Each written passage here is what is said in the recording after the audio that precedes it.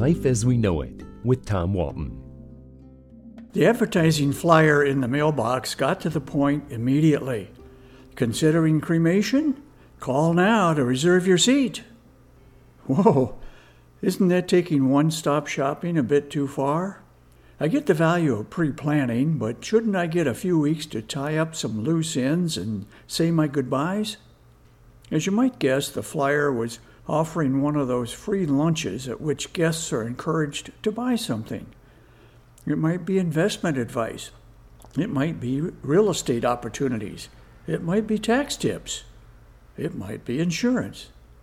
In this case, it was cremation, an increasingly popular alternative to a traditional funeral and burial. Is popular even the right word there? Well, thinking outside the box, in other words.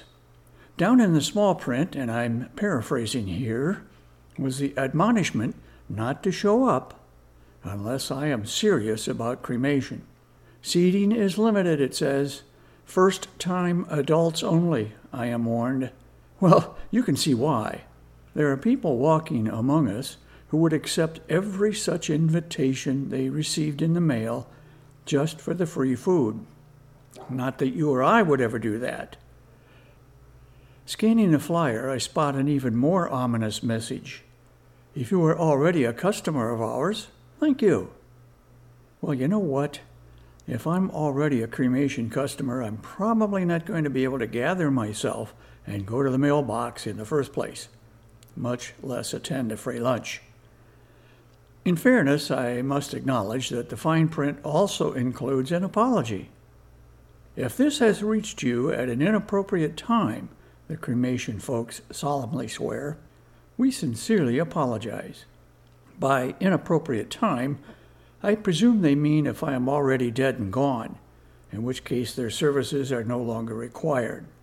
It reminded me of the mail that occasionally still comes to this day to my father at my address, including a postcard that arrived just last week inviting Dad to change his electricity supplier. He also received a letter a few weeks ago urging him to invest in life insurance. Mr. Walton, it's not too late, the ad pitch said. Oh, but it is. Dad passed away in 1984.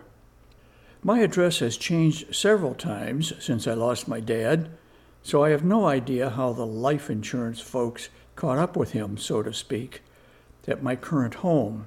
One of life's sweet mysteries, I guessed. Let me take a moment to say I have no quarrel with the end-of-life industry. Traditional burial or cremation, it's one of life's tough decisions and deaths. It is something every family must deal with, and the professionals who help us through that have my great respect. It's a stressful profession that few are equipped to handle. Having said that, and all things considered, I'd rather not have to ponder a decision about my own disposal while I'm trying to enjoy my lunch. Life as We Know It is written and hosted by Tom Walton and is a production of WGTE Public Media. Life as We Know It with Tom Walton can be heard on WGTE FM 91 every Monday afternoon during All Things Considered at 5:44 p.m. or hear past episodes at wgte.org/life.